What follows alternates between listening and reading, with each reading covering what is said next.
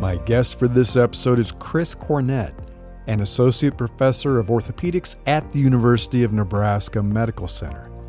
He's a career changer and my brother. We're going to talk about how he made his decision to become a spine surgeon at Nebraska Medicine. He's vice chair of clinical services in the Department of Orthopedics, the medical director of outpatient physical and occupational therapy, and co-medical director of the Comprehensive Spine Program.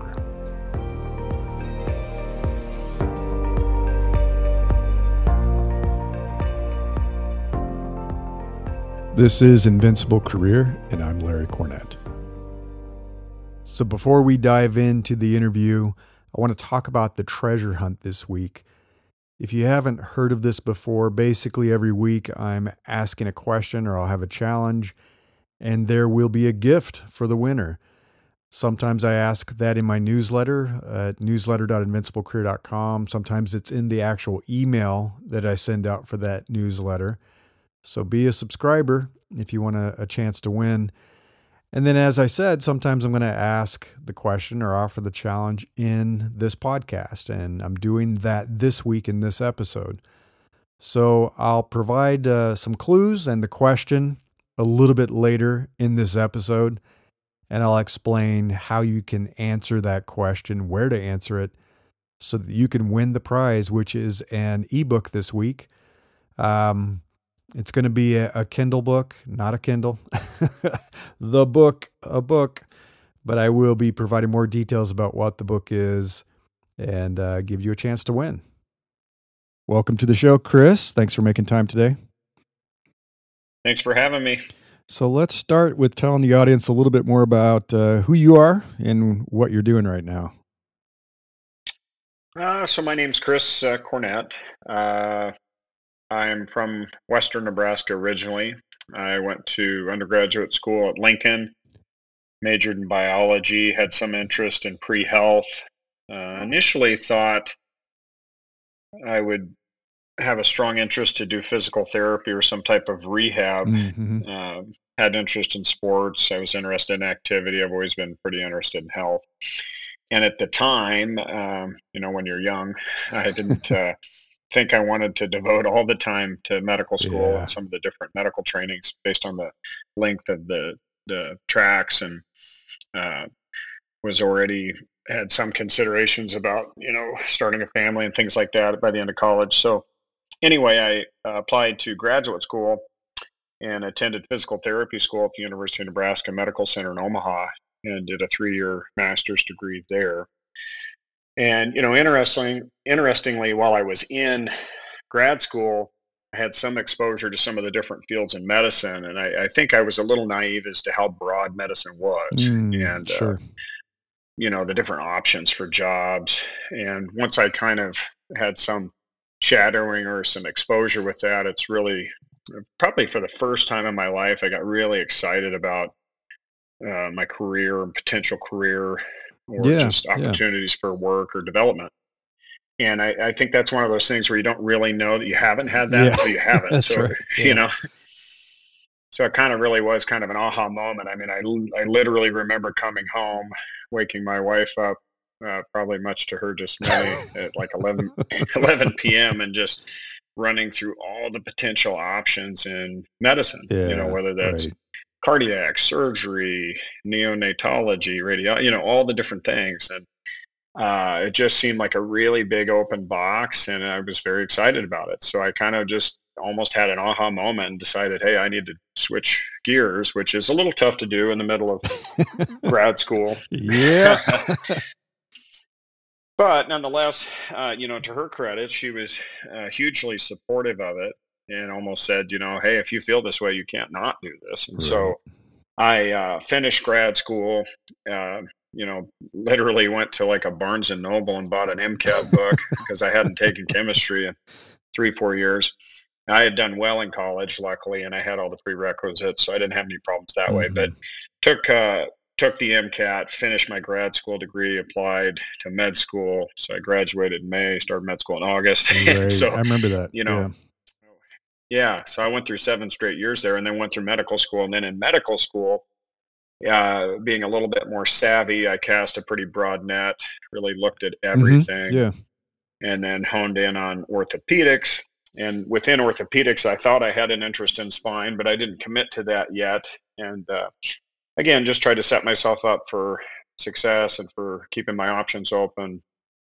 And then matched in orthopedics at the University of Wisconsin in Madison. So I went there for 5 years, looked at all areas of orthopedics, studied all areas. Again, kind of honed in on spine, decided I wanted to do spine surgery, and then went to Pittsburgh Medical Center after I left Wisconsin for a complex spine fellowship, and then came back to the University of Nebraska Medical Center as a staff physician and teaching in the med school 10 years ago. So now I work at UNMC and the hospital associated with that is Nebraska Medicine. And we teach residents, teach med students. I teach pain fellows, physiatry residents, and then also we do some research. I have some administrative duties. Currently, I'm vice chair of clinical services for the Department of Orthopedics. I'm an associate professor in the university. I'm medical director for outpatient physical therapy for Nebraska Medicine, and then also medical director for the comprehensive spine program. And then primarily what I do is clinical work. So I do, I'm a adult and pediatric, but mainly adult spine surgeon. Mm-hmm. We take level 1 trauma call. I treat tumors, fractures, disc herniations, back pain, scoliosis. I mean, you name it. So I do surgeries, have clinics, see patients, all those things. So that's kind of a nutshell of what I do now. So you keep busy. Yeah. So end to end, how long were you in kind of school and training and residency before you actually were doing surgery? How long was that whole process? Well, it was a little bit extended for me, obviously, right? Yeah. And then, not unlike you, I worked through college too. Yeah. So I think in undergrad, I spent about 4.5 years in undergrad. So since I had an extra semester, you blew that second semester. So I think it's right around 17 years if you add it all up. Holy crap! After high school. Wow. Yeah. Wow. I mean, that's pretty huge much 17 commitment. years contiguous. Yeah. Yeah. So I don't know if people understand. It is a huge commitment. I don't think people understand. They're like, I want to be a doctor, I want to be a surgeon, but I don't know if they fully understand the entire process of getting that education. I guess it depends on what you choose too, right? If you're going to be a GP, it's probably quite different.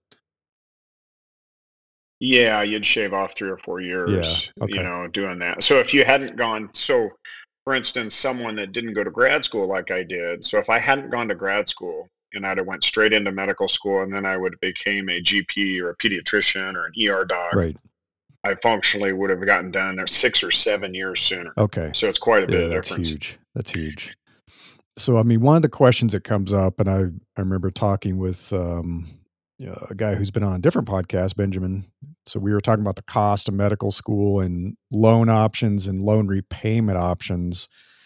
And we've all seen kind of Northern Exposure where he got shipped off to Sicily, Alaska to repay his medical school expenses. What are the options that are available for students that are looking at some way to make this manageable? There are options out there. I was fortunate in that through undergrad, I had a tuition scholarship. Mm-hmm. And then I actually had they call it a Regents in Nebraska. I had a Regents through grad school and through medical school. Right. So actually I paid no tuition at all, but I still had cost of living and even in medical school, I had a child. So there still are other expenses. And depending on where you go to medical school, the cost is astronomically different. I mean, it could be 5-fold increased depending on where you go. And so, a medical degree at Duke is not the same cost as a medical degree at UNMC. And people don't always talk about that. And then you just have to value, you have to look at what you value or what you want, because you got to realize it's not like with a certain degree, you're guaranteed a 5-fold increased income. Exactly. Depending on where you go to school, right? But I would say there's a lot of options. Most of the options stem in primary care because that's where, our society is, there's a lot of shortages there. And that's where they're trying to encourage people to go into primary care, and then specifically primary care in underserved areas. So either a rural area or a community that's underserved in an urban area. And so a lot of times, if you'll commit to going back to places like that, there's a lot of loan repayment options. So usually that money is not up front. There are some programs up front, like in Nebraska. I actually originally signed up for a rural program and won a scholarship that was quite a bit of money. But then within 6 months, I actually gave it all back because I decided, once I'd sort of honed down and I guess not made a mistake, but maybe didn't think globally enough, I decided I wasn't going to do that again. So I always wanted to keep my options open. So then when I honed down just for a financial reason, I decided to give it back. And it was a good decision for me because I think I would have perhaps switched careers again. So sure. I think, money is important, but the loans are there. And typically, if you go into certain fields that aren't going to get those paybacks, a lot of times your income's enough where you'll be able to pay your money back. Sure. If you go into other fields such as primary care or GP, there's a lot of options to get that paid back. Now, if you pick a particular city or a particular community and say, I really want to live and work here, you may not have that option. But if you're open to going to some other places or, kind of seeing what's out there, there's options to pay it back. But it's certainly, it's a commitment. I mean, the expenses are enough. It's, unless you're fortunate and have a lot of background money or you have somebody helping you, it's unrealistic to think you're done and you pay everything off in a year or two. That's not very common. Yeah, exactly. So, I mean, going to graduate school to study for physical therapy added years kind of to the whole process. But do you feel that studying to be a physical therapist made you a better surgeon later? Yeah, that's a great question. I think it did. Could I have the same job? I could. Would I have the same breadth of knowledge or maybe the same appreciation for things? I don't think so. Okay. And I think that's one of the things that sometimes people don't realize in medicine. There might be an analogous field where they study just one area and people say, well, how's that much different? I mean, part of the benefit of a medical training is that you see a little bit of everything for years and years and years and years. So like for me, when I came back here, I'm a brand new spine surgeon, 10, 11 years ago, but I've been doing medical training and healthcare for like 15 years at that point, or 16 years. So it's a little different than somebody that's just starting a job and has never seen this before. And so, I think it did help. It's given me appreciation for a lot of the non-surgical aspects of things. And then we spend a lot of our time ordering therapy. And so when I order therapy, I don't just order therapy. I kind of know what they can really offer or not offer someone. That's a good point. And, help them. And there's times I'm like, therapy's probably not going to do you much good. I mean, I know what they can do for them or can't do. So it's helpful for sure. Do you feel like you work better with PTs given that you understand that world? Absolutely. Okay. Yep. Okay. I do. And I think, I also think there's a lot of, surprisingly, this is something I maybe hadn't guessed. I have a lot of patients that see me that actually say, oh, I saw you were a therapist, and they actually like that. Oh, interesting. Okay. Because I think they think it means that maybe I have another slant and I'm not maybe just looking to operate on them. If there's other options, I'll have that in my toolbox too. So I hadn't anticipated that, but it seems like in general, my patients view it positively. That's a good thing. Okay. So how did you make the choice to go into being an orthopedic surgeon? Because like you said, you had this huge box of options kind of in front of you that excited you. How did you decide, I want to do this versus cardiology or neurology, or, there's so many things you could have done. Right. Yeah, it's a great question, and I mean, ultimately it's like a lot of things we do in life. It's a little bit of a leap of faith. You kind of go with the gut instinct and what you like, and then you hash out all these other decisions like training, potential income, work-life balance. And naively going into medical school, you kind of think, hey, I'm going to have exposure to everything. I'm going to look at everything, and then I'll really know what I'm going to do.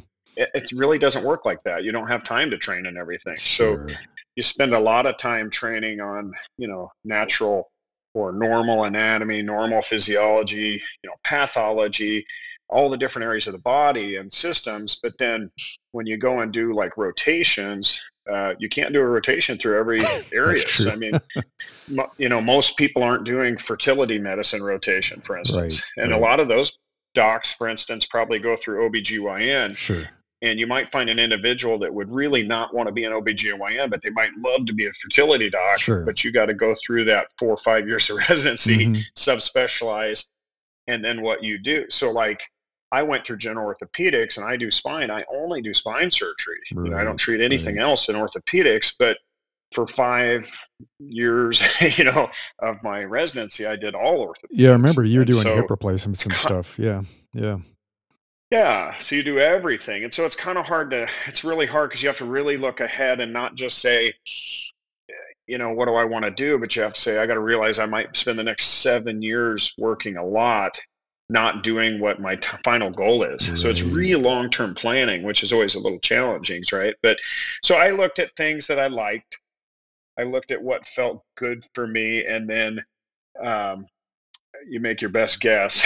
And then the other thing I did is I'm a big fan in training and education and trying to keep your options open. So I looked at, for instance, with orthopedics, there's so many different fields, joint replacements, tumor, trauma, hand surgery, foot surgery, and I liked a lot of those areas, meaning if I couldn't do spine, I had a lot of different options I could do that I'd probably be okay with. Sure. Whereas maybe some other fields, if I went into general surgery, maybe I would be okay doing cardiothoracic, but I really didn't want to do, bowel surgery, or for instance. And so I kind of try to pick an area that I liked most of the things within it. So I had different That makes options. sense. Yeah.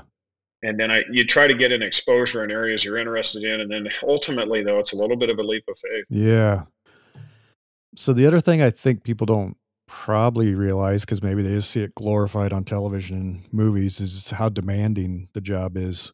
So, I mean, and I know there's been times it seems like you're just working round the clock and a lot of fatigue and a lot of long hours. I mean, what is the job like kind of day in and day out?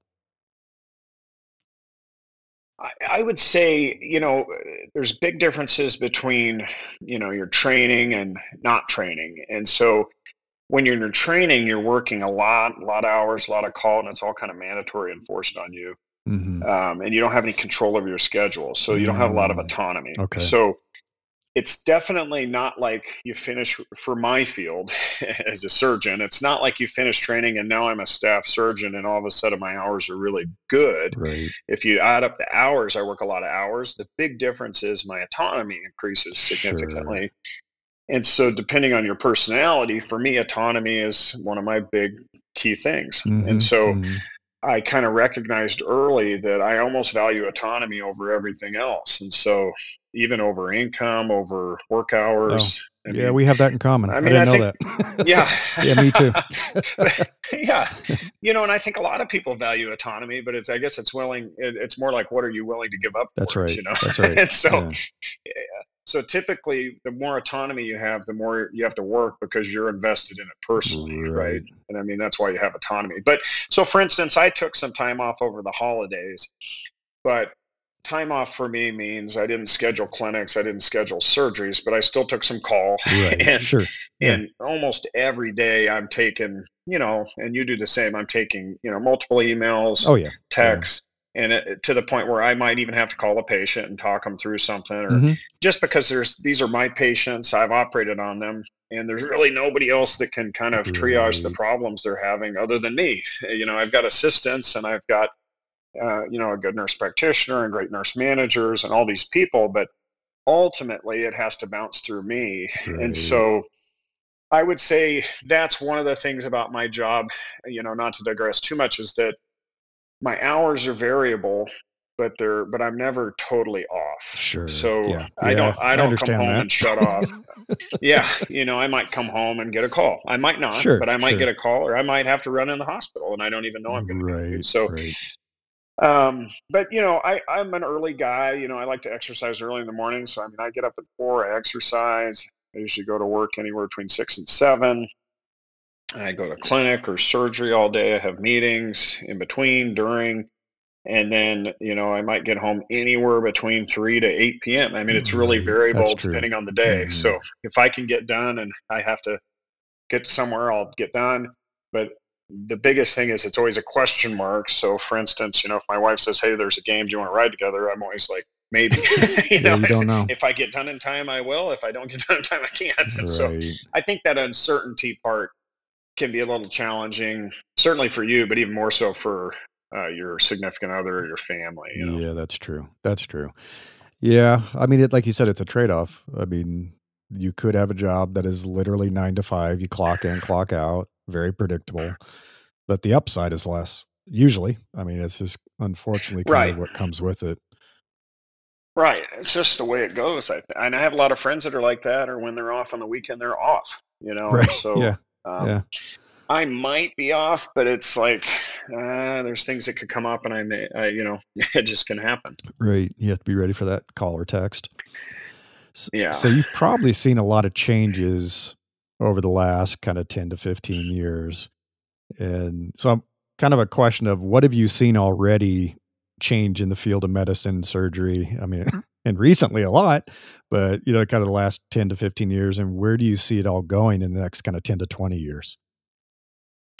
Yeah, it's interesting. So obviously, the last 2 years have been really a big change for all of us in healthcare, but everyone outside of healthcare, and it's kind of fascinating because I think it's one facet of healthcare, but the whole world's been exposed to that facet of healthcare, Right. right? Yeah, we're all learning about it. Infection, Yeah. right? Infectious disease and mitigation of things, and all these things, but I think the continued push in healthcare, which is true of a lot of areas, is less and less and less. Nobody's giving you more for less anymore, and that's Sure. and Yeah. that's true in everything. Um, the amount of money they pay for a given procedure is a fraction of what it was, 15 years ago. And I don't know if Mhm. everybody's even aware of that. Now, what you pay or what your insurance bill shows might be higher, Sure. but the amount reimbursed back to the provider is actually quite a bit less over the years. So Oh, is it is that one of right? the, Wow. Okay. yeah, it's one of the few areas where, the amount of payment, for instance, for a hip replacement you get now is a fraction of what it was many years ago, That's crazy. I which didn't know people that. probably don't know No, I that, didn't know that. but it's true. Now they've gotten more efficient, and you could argue maybe it was too much years ago, Mhm. but anyway, it's usually what happens over time through government and insurance changes are, people generally are trying to pay a little bit more for the same thing over time, and they're trying to incentivize quality of care, which is a good thing, efficiency. Sure. Yeah. And so where it used to be years ago, you might say, "I'm going to do this surgery," and you have pain, and I sign you up and just do it, and the insurance Mhm. pays for it, no questions asked. That's rare now. Okay. So now the insurance, and a lot of these things are driven by, good things. They aren't all bad. But now your insurance will look at it and say, "Is this seem reasonable? Have they Mm. tried other things?" So maybe you'd had to have failed physical therapy, Oh, I or see. Okay. you can't say, "I've had pain for a day, boom, I get this." In my world of orthopedics, because it's more elective things. Traumas are different, or appendicitis, that's different. But elective things, say a knee replacement, you can't come in and say, "My knee hurts." They Right. look at it, you got knee arthritis, boom, you get a knee replacement the next week. A Mm. lot of times they want to show you've tried other things. Maybe your weight's too high. They focus on BMI, Mhm. smoking status. Have you had physical therapy? Have you tried anti-inflammatories?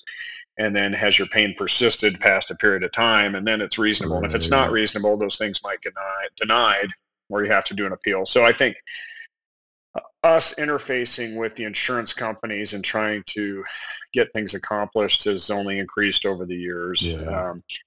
The margins for hospitals, they have to work a little harder, to keep their margins where they want, because their reimbursements aren't what they used to be.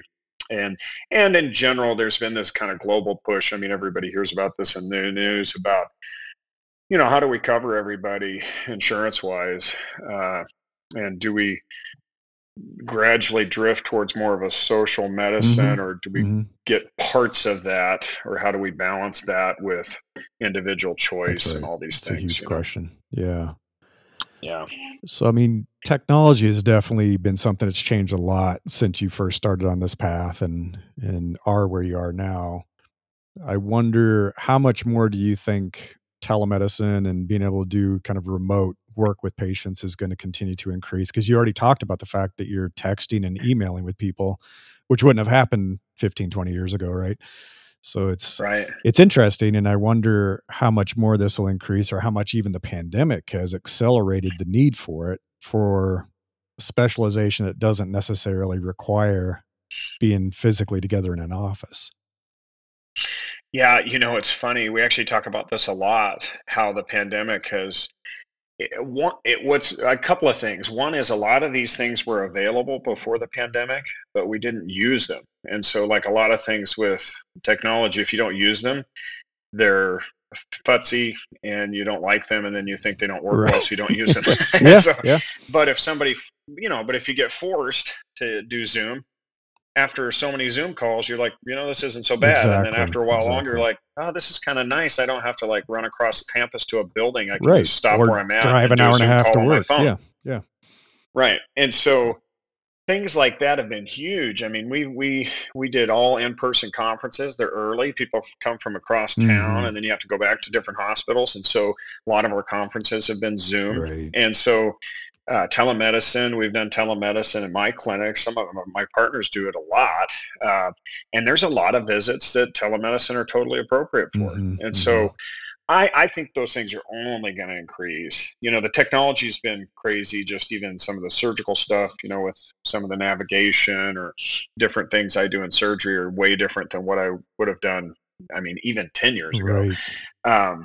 But the patient interactions, and now there's apps that follow you along after surgery, and they'll send the patient a reminder that, hey, did you do your stretching today? Did you do this? And so I think it's limitless. I often kind of think back. I'm sure you remember we discussed this, I think, when I was in college. So that would have been like in the early 90s, mid 90s. And we had talked about electronic health records at that time. Yeah. And that almost really predated some of the really monster EMR systems that are out today, that everybody has electronic records, but now it's $1 billion business. Train and it's crazy, but I actually trained when we still walked around and wrote notes in the chart, like notes. And that was still part of my training. I'm probably one of the last era of people that have done that, but it's funny, huh? My generation is, but it's changed dramatically. So back to the treasure hunt this week, I'm offering a Kindle book as a gift, and it's a book by Cal Newport. You may have heard me talk about Cal Newport before. I've really enjoyed his books, and this one is So Good They Can't Ignore You: Why Skills Trump Passion in the Quest for Work You Love. And I like this. I think it runs a little contrary to the follow your passion advice, but provides some real tangible advice that you can use to develop a career that I think you would love and you'd be successful with. So I want you to go to newsletter.invinciblecareer.com. There's going to be a post, it's a treasure hunt post, and that's where you can answer the question about what is the gift this week? What is this ebook? So you can answer So Good They Can't Ignore You: Why Skills Trump Passion in the Quest for Work You Love by Cal Newport. How much do you think robotic surgery is going to continue to advance and be a part of what's going on with your practice? Because I'm seeing it already with other types of surgery. I mean, I think spine surgery is a little different, but does it start to introduce itself? Yeah, that's a great question. A short answer would be I'm not 100% sure. The long answer is there are certain areas that I think robotics have been, and I'm told from my colleagues that robotics are never going to get replaced. They're the way to go. So for instance, like some of the complex prostate surgeries, some of these things, I think just on the angles and how minimally invasive it can be, it can do things that we can't do without robotics. I'm sure the first time somebody did a laparoscopic, that's where you poke a Yeah. hole and Oh, I stick had a that done. scope through the I'm belly. quite aware. Yeah, for your That's appendix. right. The first time people did those, I'm sure a lot of people were like, "These are not going to take over. It's not as good as seeing, and it's actually better." Right. Exactly. Um, Yeah. Spine's a little different. So for my field in spine, I use navigation. So, and there's different ways to do navigation, but navigation meaning, you know, we patients on the table, we run a scan, Mm-hmm. and then we have reference frames that reference a localizer to where the spine is. And then in surgery, I can literally put my pointer on a piece of bone and look at the screen and see it like a 3D CT scan. And so I can put screws exactly where I want and things like that. Wow. Those are neat, and they work really well. They're not absolutely necessary, but I think it's for certain cases they're better, and I use it a lot. Robotics in spine's a little different because it's a combination of the navigation and then also what do you have the robot do? Usually the robot's functionally like some type of mechanized arm. Sure. You know, Yeah. it doesn't look like a Rocky IV robot, but but you know, so you get the navigation part, but then instead of you hand screwing the screw in, it might put the screw in or drill or, you know, and so I have a little bit of uneasiness with that in spine because there's still a lot of what I do where I want tactile feedback. I want to see that. If I slightly come through a bone, I don't want to hit a nerve. Yeah. And ultimately, when you're trusting technology, there's going to be occasional oops factors. And I haven't been able to come to grips with if we can allow that, or two, the other thing that happens in medicine is you might say the robot puts it in a degree better, but your degrees of freedom on what's good is 5 degrees. So maybe it's a degree better, but it doesn't actually change outcomes. And if that's the case, then you got to try to rationalize the cost. And so there's certainly robotics in spine already. We have a robot at our institution. I'm a little more hesitant to jump into robotic spine. I'm not quite sure where that's going to go. The other thing is, like robotic and joint replacement, for instance, I mean, that's been around actually 15, maybe 20 years longer. It still hasn't universally taken over. So sometimes there are some people use it, some don't. So clearly it hasn't, changed everything. Right. So there are some fields where it's really taken over and some fields I don't think it will. Okay. Well, before we wrap up, I was wondering if there's any advice you would give to, a younger person who's listening, or a career changer, like Benjamin's a career changer who worked in tech for many years. And he's like, you know what, I want to do something that has more meaning and purpose. And so he's going into, the medical field. So what advice would you give to somebody who's starting down this path or wants to switch into this path, things that they should think about? I guess the biggest thing I would say is don't be afraid to do it. I had a lot of comments over the years about, gosh, you've been in training so long, you're doing this and that. Yeah. The problem is, unless somebody else has that figured out, we've only got one life. And so if you feel like you have a different calling, or there's something you can do that will fulfill you more, or you can contribute more to, this world or society, right.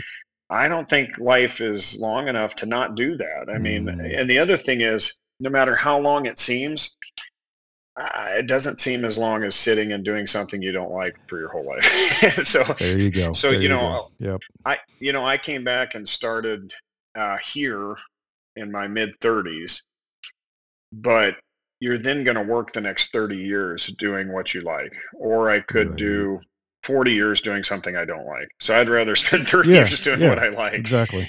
And the training the training is interesting too. So, I think it's just, you have to be willing to sacrifice some things. But the other thing is, and we all experience this, 2 hours of doing something you like is better than a half hour you don't like. So even though you're spending time and you're working a lot, it doesn't feel like that. So true. I work a lot, but I love my job. And ultimately, if I can take care of somebody and they do well and they have a good outcome and they're happy and I can see them improve, it's more rewarding than, anything else I do as far as jobs I've had in the past. So I think, don't undersell doing what you want to do, being mentally stimulated and feeling that you've made an impact and that you have some autonomy.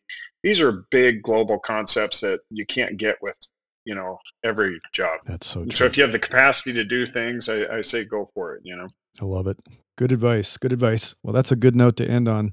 Chris, thanks for coming on the show. This has been very helpful, I think, for a lot of folks, and the questions that came in that we addressed. I think there are a lot of tough decisions, but like you said, it's better to do something that you feel has meaning and purpose. And I agree. When you're doing work you love, it doesn't feel the same as work that you hate. It's completely different. Absolutely. Completely different. Yeah.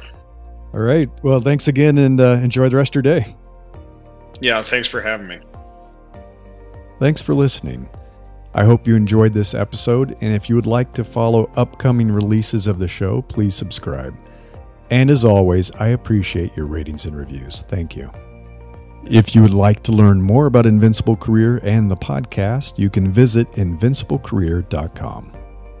Until next time, I wish you the best of luck in becoming an opportunity magnet for the best things in life.